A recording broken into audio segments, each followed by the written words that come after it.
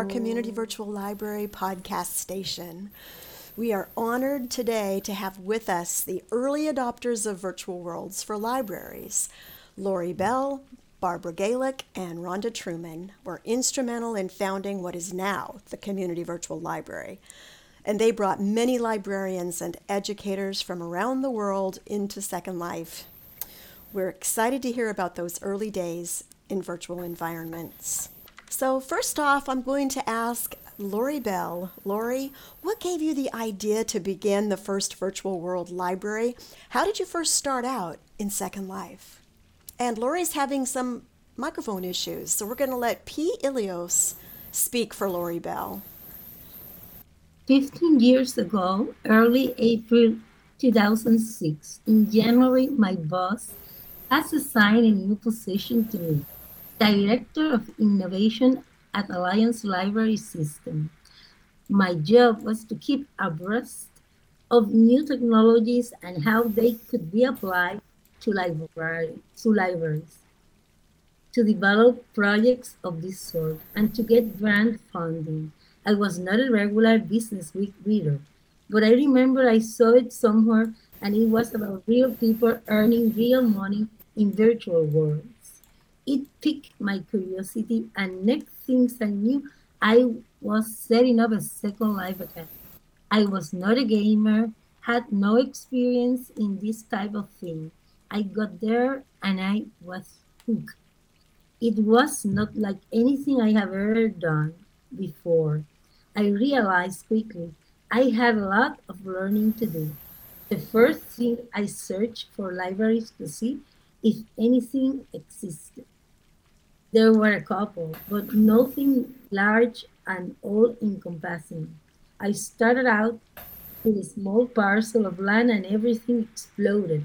I had posted this project in several lists and library publications, and all of a sudden, we had some wonderful volunteers who had ideas of their own. Soon I discovered we really needed an island. The project was like octopus that kept sprouting heads. It was fun, but so much work too. Abby Smith joined me early on. She had many ideas and was so working. He was appointed Assistant Director of the Alliance Second Life Library, early name.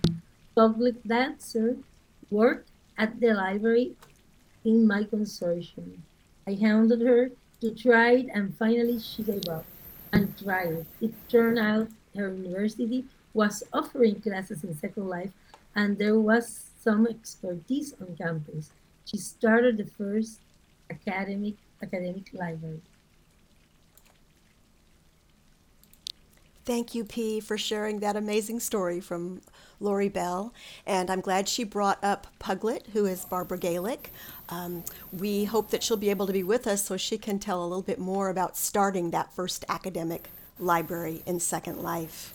And the next question we're going to address, Abby, Rhonda here. You were an early leader of what evolved into the Community Virtual Library.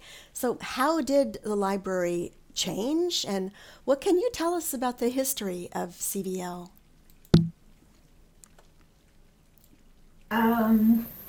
Yeah, I started early when it was Second Life Library 2.0. Isn't that right? I believe, Lori. It was SLL2 for a while until Linden Labs decided they didn't want people using the term Second Life in their names. So it was changed to Alliance for the regional library system where Lori worked. And I just kind of early on, I was just a nuisance. I was just at Lori's elbow all the time saying, let me help, let me help, let me help. And she was so busy trying to get all this organized that it was hard for her to slow down enough to let me help. So I volunteered to do tours. I did tours of the library. I did tours of Second Life to show new librarians coming into Second Life the ropes. Show them how to get their clothes on, where to shop. Show them that there was nothing to be afraid of. We would go to Yanni's junkyard because there was always a griefer there who would try to, create some havoc. But it showed the new people that it wasn't scary. They really couldn't do anything to you. So then I developed into doing collection development with Carrie Meadowbrooks, and then the library grew, as Lori said, it grew exponentially. It had, I don't know, did we have like 16 different islands at one time that were either library or related to the library? And so Lori asked me to be the assistant director of the main core library ones. And it was great fun. And it was a lot of hard work, like Lori said, but I would have missed it for the world.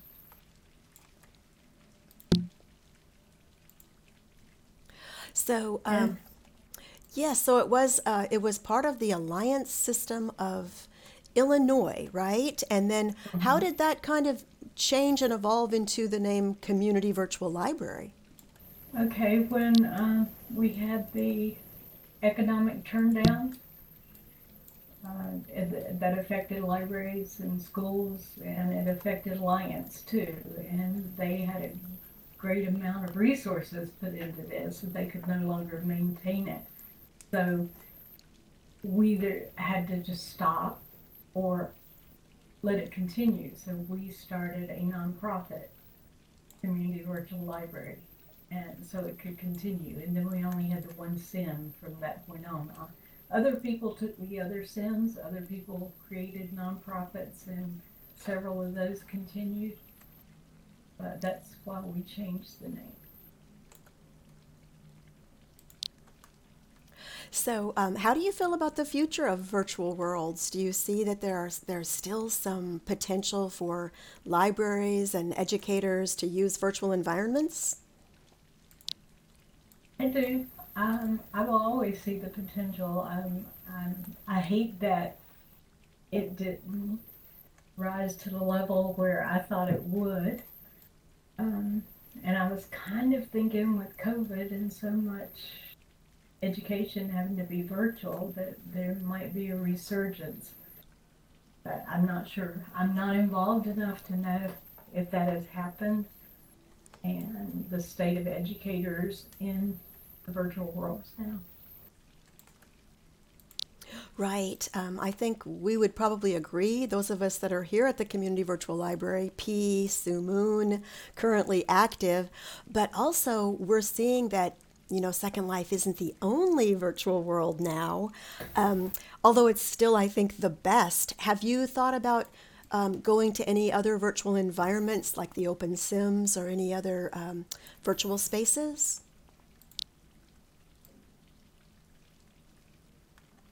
Before I answer that, he had asked Lori, what did she think about the future of virtual worlds? And Lori said they will continue to grow more and more popular. And I hope that's true. Lori was always our vision person. She saw all of this and made it happen. She says that she's not surprised there are not more out there like Second Life. She's curious about how virtual reality, like with the Oculus, will affect virtual worlds. And I know, Val, you've done a lot of work in that.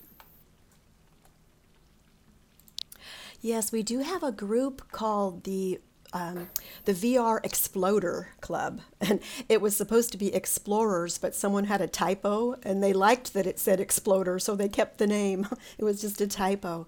And once a month on the the third Friday of the month, and that's this Friday, the 15th, a group of educators go exploring in VR with or without their VR headsets. And this Friday they're going to Sign Space, but it's always a different VR environment.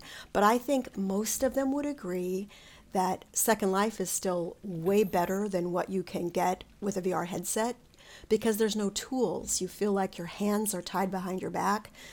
Often voice is difficult, chat is difficult. You cannot import and create your own content like you can here in Second Life. So your work as early adopters in Second Life was really way more advantageous and exciting for education than what's happening now all those years later with a VR headset, where you're simply an observer rather than an active participant. So I think a lot of people think that Second Life does still have great potential. And what you said, Abby, about people coming in due to COVID, we have seen a little rise in educators being excited about virtual environments. And that's why we began something called the Virtual World Education Consortium, so people could talk about the obstacles that they have faced over this last decade. And I'm thinking, you came in, it's been, what, about 15 years ago? Is that when you probably came into Second Life? How long ago was it? 2006.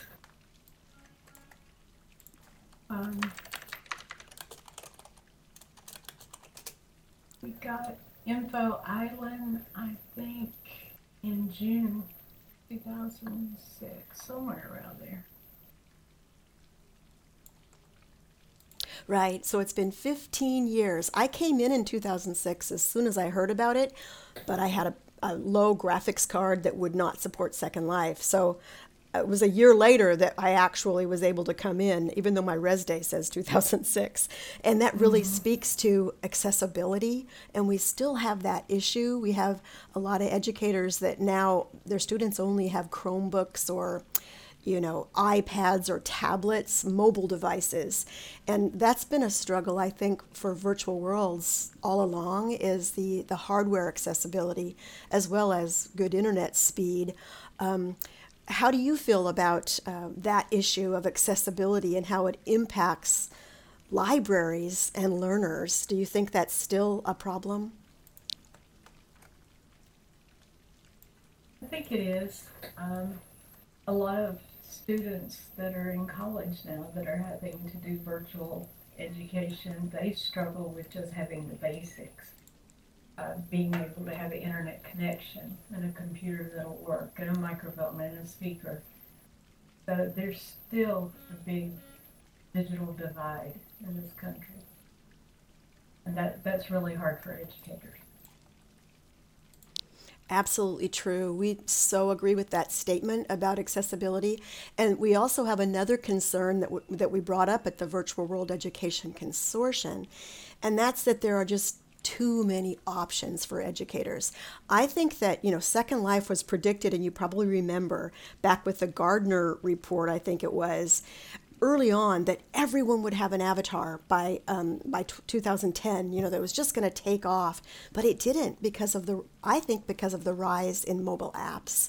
There are so many apps for education that are very inexpensive, and educators went to mobile apps rather than immersive learning environments, where these have so much more potential for critical thinking and for, dynamic, sustainable spaces to be in with your avatar. So it's kind of a struggle to get people still to come into these worlds. And what do you think about the phrase? We've heard it. You heard it in 2006, 7, 8, 9, and we still hear it. The steep learning curve of Second Life. Do you think that's still a big obstacle? It is. I think it's a worse obstacle than it used to be.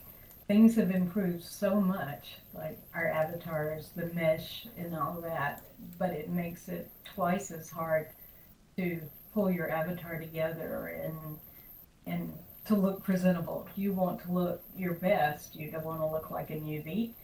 I think the learning curve is even steeper.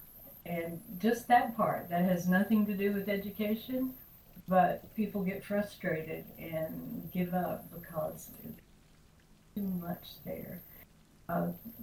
Rolig Loon, who worked with CVL for a long, long time, actually does some scripting now for Linden Labs, and she's a big cheerleader. You should do a podcast with her sometime and talk about the learning curve and the new features of Second Life.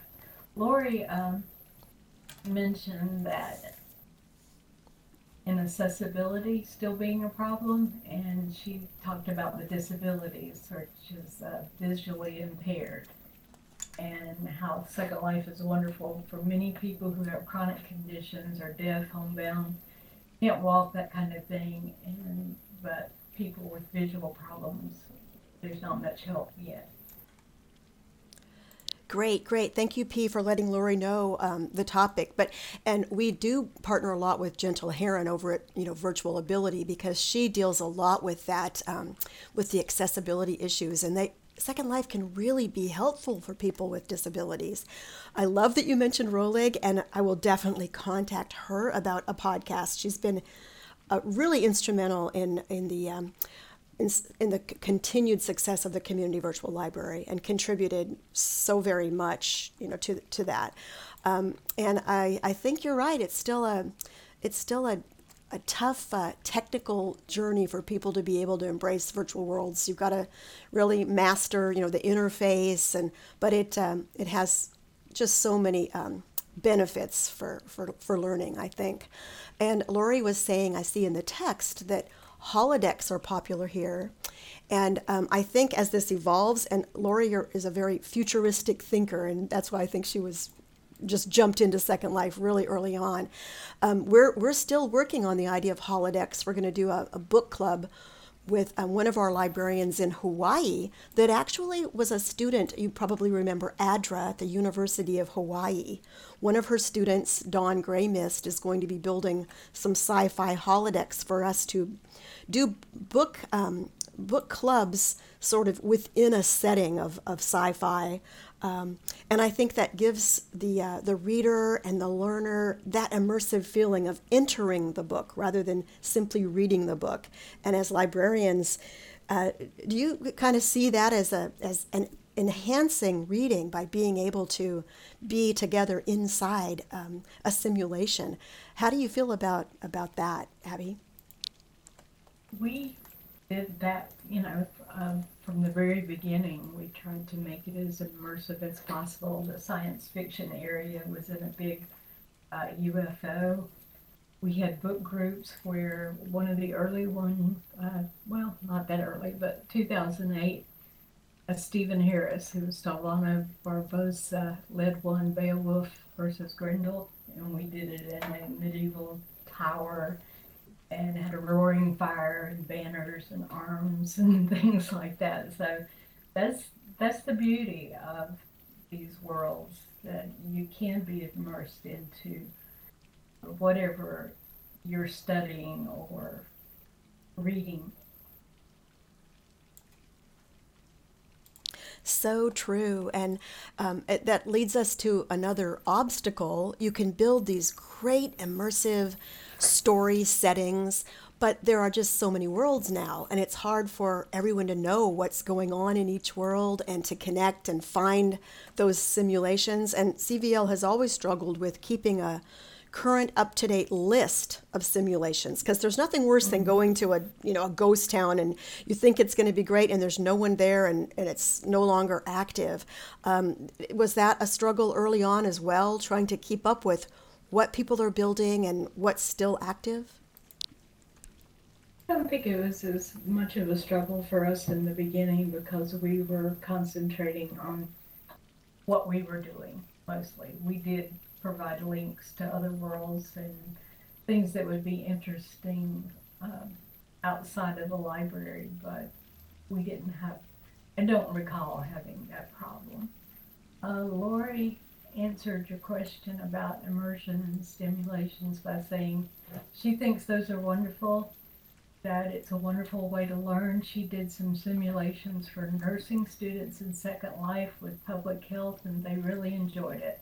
She's also taught immersion courses through San Jose State, and I'll add that we also taught 4-credit library courses in Second Life at one time through University of, I can't remember. It's in Illinois. Urbana. Champaign? Yes. Champaign, yes. Yes. Oh, yes. Some of those. I remember you were very active. And it's very exciting for those that enjoy the immersive learning, and adding virtual reality on top of that is awesome. What is that group you were talking about looking at in terms of virtual reality? Keep asking. That is from, I'll type it in text chat. That is from San Jose State too. It's they have a group here in Second Life called Vicara with Pat Franks. It's the Virtual Center for Archives and Records Administration, and we work with them. Several CVL librarians were interested in trying out VR, and so and we collaborate with San Jose State still to this day here in Second Life. And so it's the VR Exploder Club that meets the third Friday each month. Yeah. And so they do.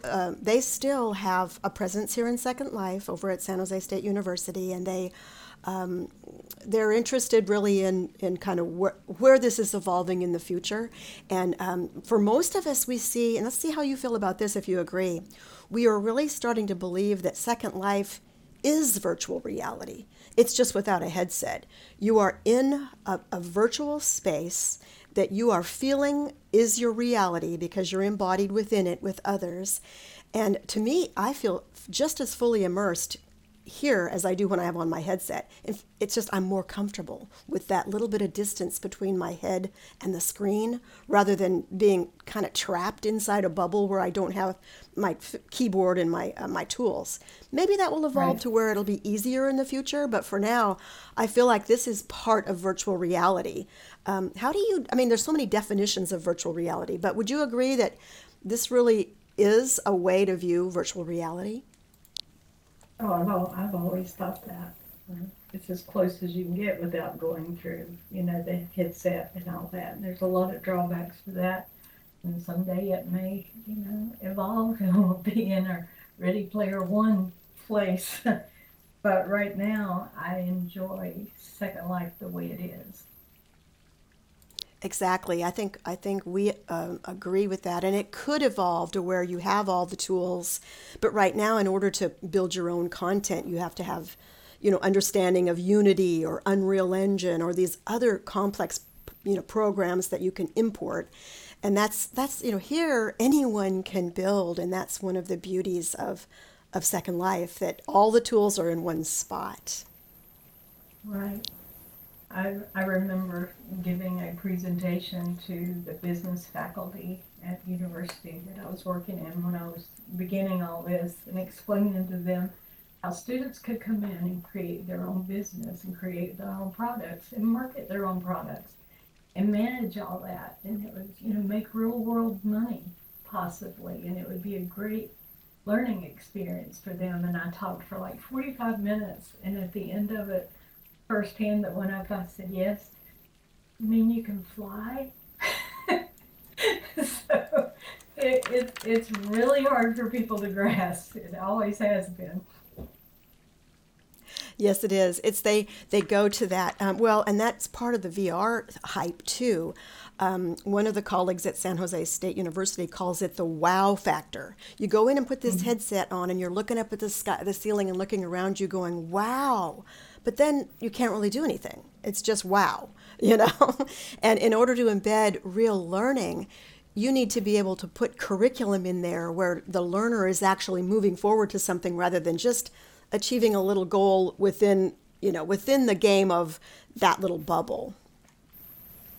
Lori, also, when you were talking about SJSU partnership, that began, early on.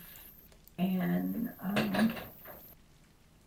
she also wanted to say that CVL has had wonderful dynamic leadership, which is why it's still here.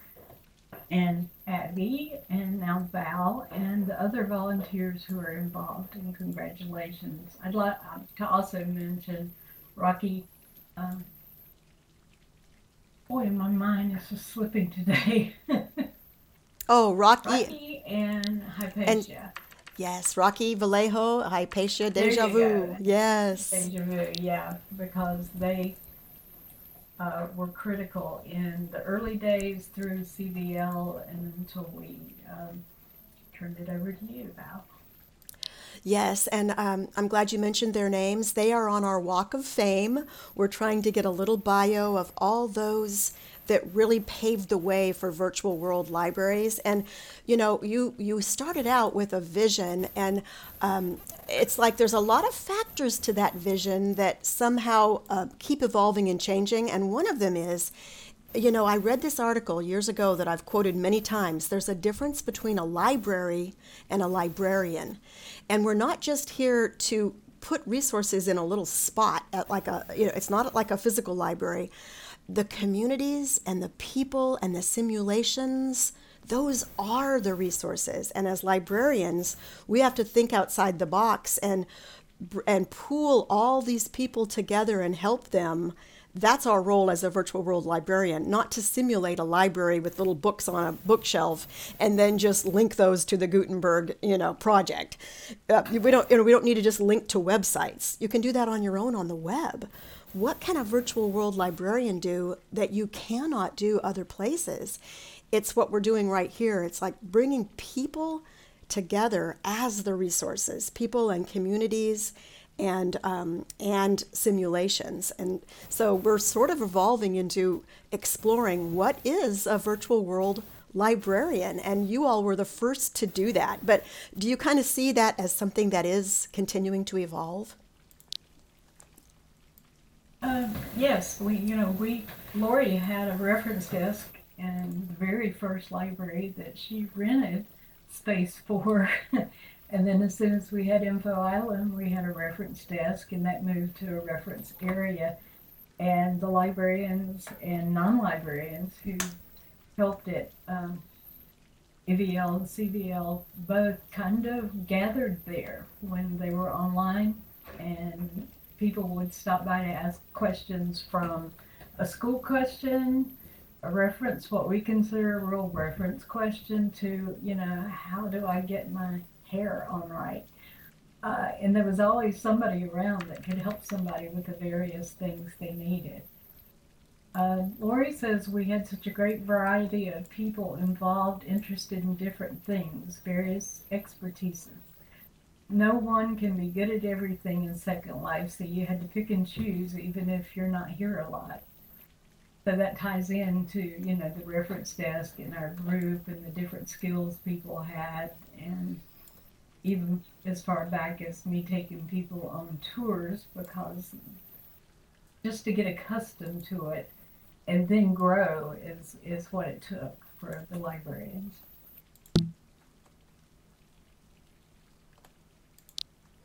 Absolutely. I totally understand. Do you have any particular memories of obstacles that were really hard during those times? What was it like to achieve your goals? Were there any really big problems you had to face? The problems were things that we look back at and laugh. Now, Rocky and I made a pact that we would never do any building after 11 p.m. our time, because that's when we made the biggest mistakes. I think we all had a boo-boo where we made a building disappear or made a sim disappear, and thank goodness there's a backup for that kind of thing. But that was a big learning curve beyond just being able to walk and sit and dance and clothe your avatar. It was learning to build, and we were all new, and none of us knew how to do that. We had great success after in a few boo-boos. Yes, and it must have been super exciting because it was so new at the time, and to be able to accomplish that and then have a big building and structure and people, it must have been a really exciting time to be in virtual worlds.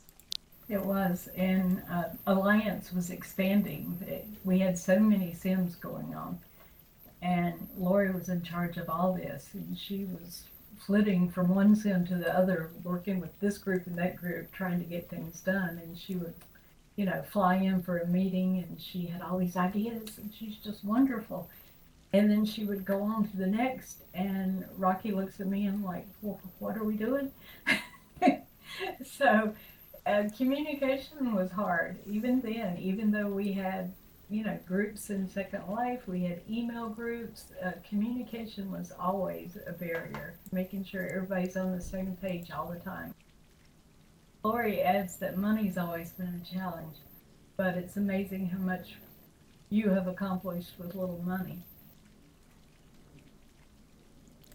Yes, some of the problems are still going on that you had in the beginning, and I think the communication problem has even become harder because everyone uses so many digital communication tools now, like social media and Discord and Skype and Zoom and all these communication channels as well as email, and then all the in-world groups. So it's that has become even more of a struggle instead of less of a struggle. But you mentioned the how exciting it was to kind of pool your talents with Lori and all of her great ideas flitting here and there, and you and Rocky kind of getting stuff done but not wanting to work way past your into the night.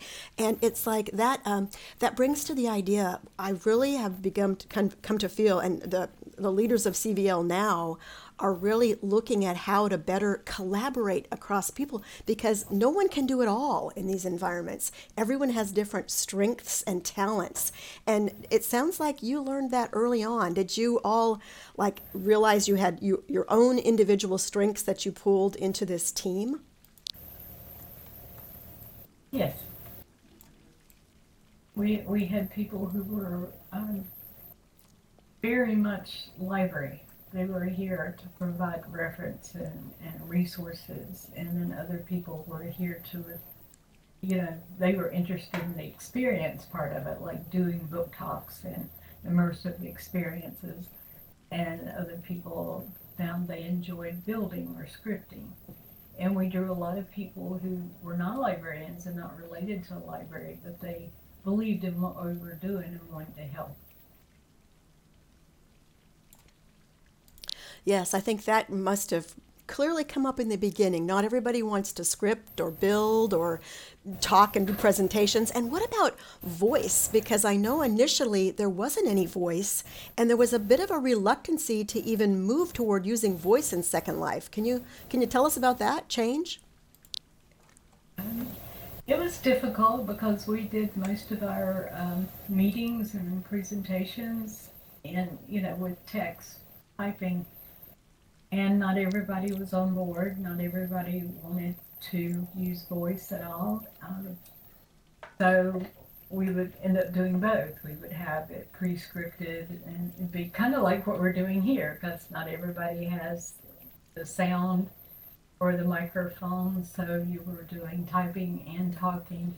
Made it a little bit more difficult. I tried voice. I can use voice, but it's not my preferred way of communicating. I'd rather use the text. I think that's understandable. Everybody has their preferred modes, and it's great that we can use these tools in all these different ways. Can you think back to any particular projects that stand out as like a highlight that you just felt like it was a really great accomplishment, or something that happened that you just particularly thought was a good example of what a virtual world library can do? What are some of your favorites? I just typed that to Lori because I would like to hear her give us her idea of that. For me, while she's typing, she said our first island was the creation of some of the art museums and music venues where we could both enjoy Second Life, dancing, talking, that kind of thing, but we also had the ability to link to things that educated. She says our first island, which would have been Info Island, and the number of involved volunteers, some of the health projects like Virtual Ability, Health Info Island, and the immersive environments like Renaissance Island. Those were all a lot of fun. I was not involved with the health or Renaissance other than attending some of the programs. We concentrated mostly on the library, infotainment, Info Island. I created a little group called Peace Park, and it was just a little area. It had a tiny church, a tiny mosque, a tiny oh, I don't know. It represented several different religions, and we had a meeting there, and would talk and get people to speak. So that was really the first thing I did as far as building something on my own. I was determined I was going to do it all by myself. So yeah, I was kind of proud of that.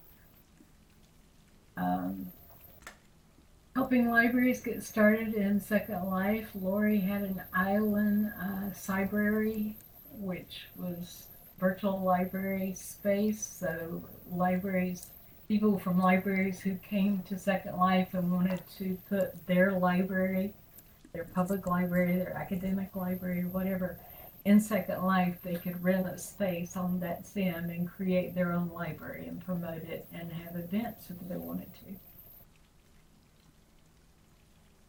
Helping educators get involved and the collaborative nature of all we did, the partnerships. That's what Lori's most proud of, and I'm proud of it too, and proud to have been a part of it. Absolutely. We're so appreciative of hearing about those early days and what it was like. And we're just, it was just incredible that you were able to accomplish so much and dive into virtual environments early on. And who knows where it's going to lead, but I think it paved the way. One other problem we have is documenting all of that, and archiving it. And that's a library problem. I know some of the early machinima libraries, we put some of it on something called Blip TV, and that went under, and those videos are completely lost. We have quite a bit of documentation on YouTube, photos on Flickr, and how do you feel about that? Do you feel like, there's some of it has been archived? I hope that people will be able to look back and see what you were able to accomplish during the early days. Do you have your own kind of collection of photos and things like that to document? I have thousands probably of photos, and other people do too. Also, after you took over the managing CVL, after I got a little bit of a break, Rocky and I started a timeline, so an historical view. So because we knew we would forget this, so we started this and worked on it for a few months, and things in real life got kind of hairy for me, and we never finished it or got it formatted into a good format that we could publish. But now that I'm retired, I may work on it some more. That would be awesome because it is such an important historical time for libraries in digital culture when everything was changing, and you played such a role in that. So if CVL can help in any way in with that housing any archives from the past, please let us know. It's hard to gather them all when everyone, like you say, might have thousands of pictures. Yeah, I was going through my emails and getting information on the meetings we had and on islands when they opened. And, I just have like a zillion emails in my Abby account. So I was going through those month by month. It was tedious. But I enjoyed doing it.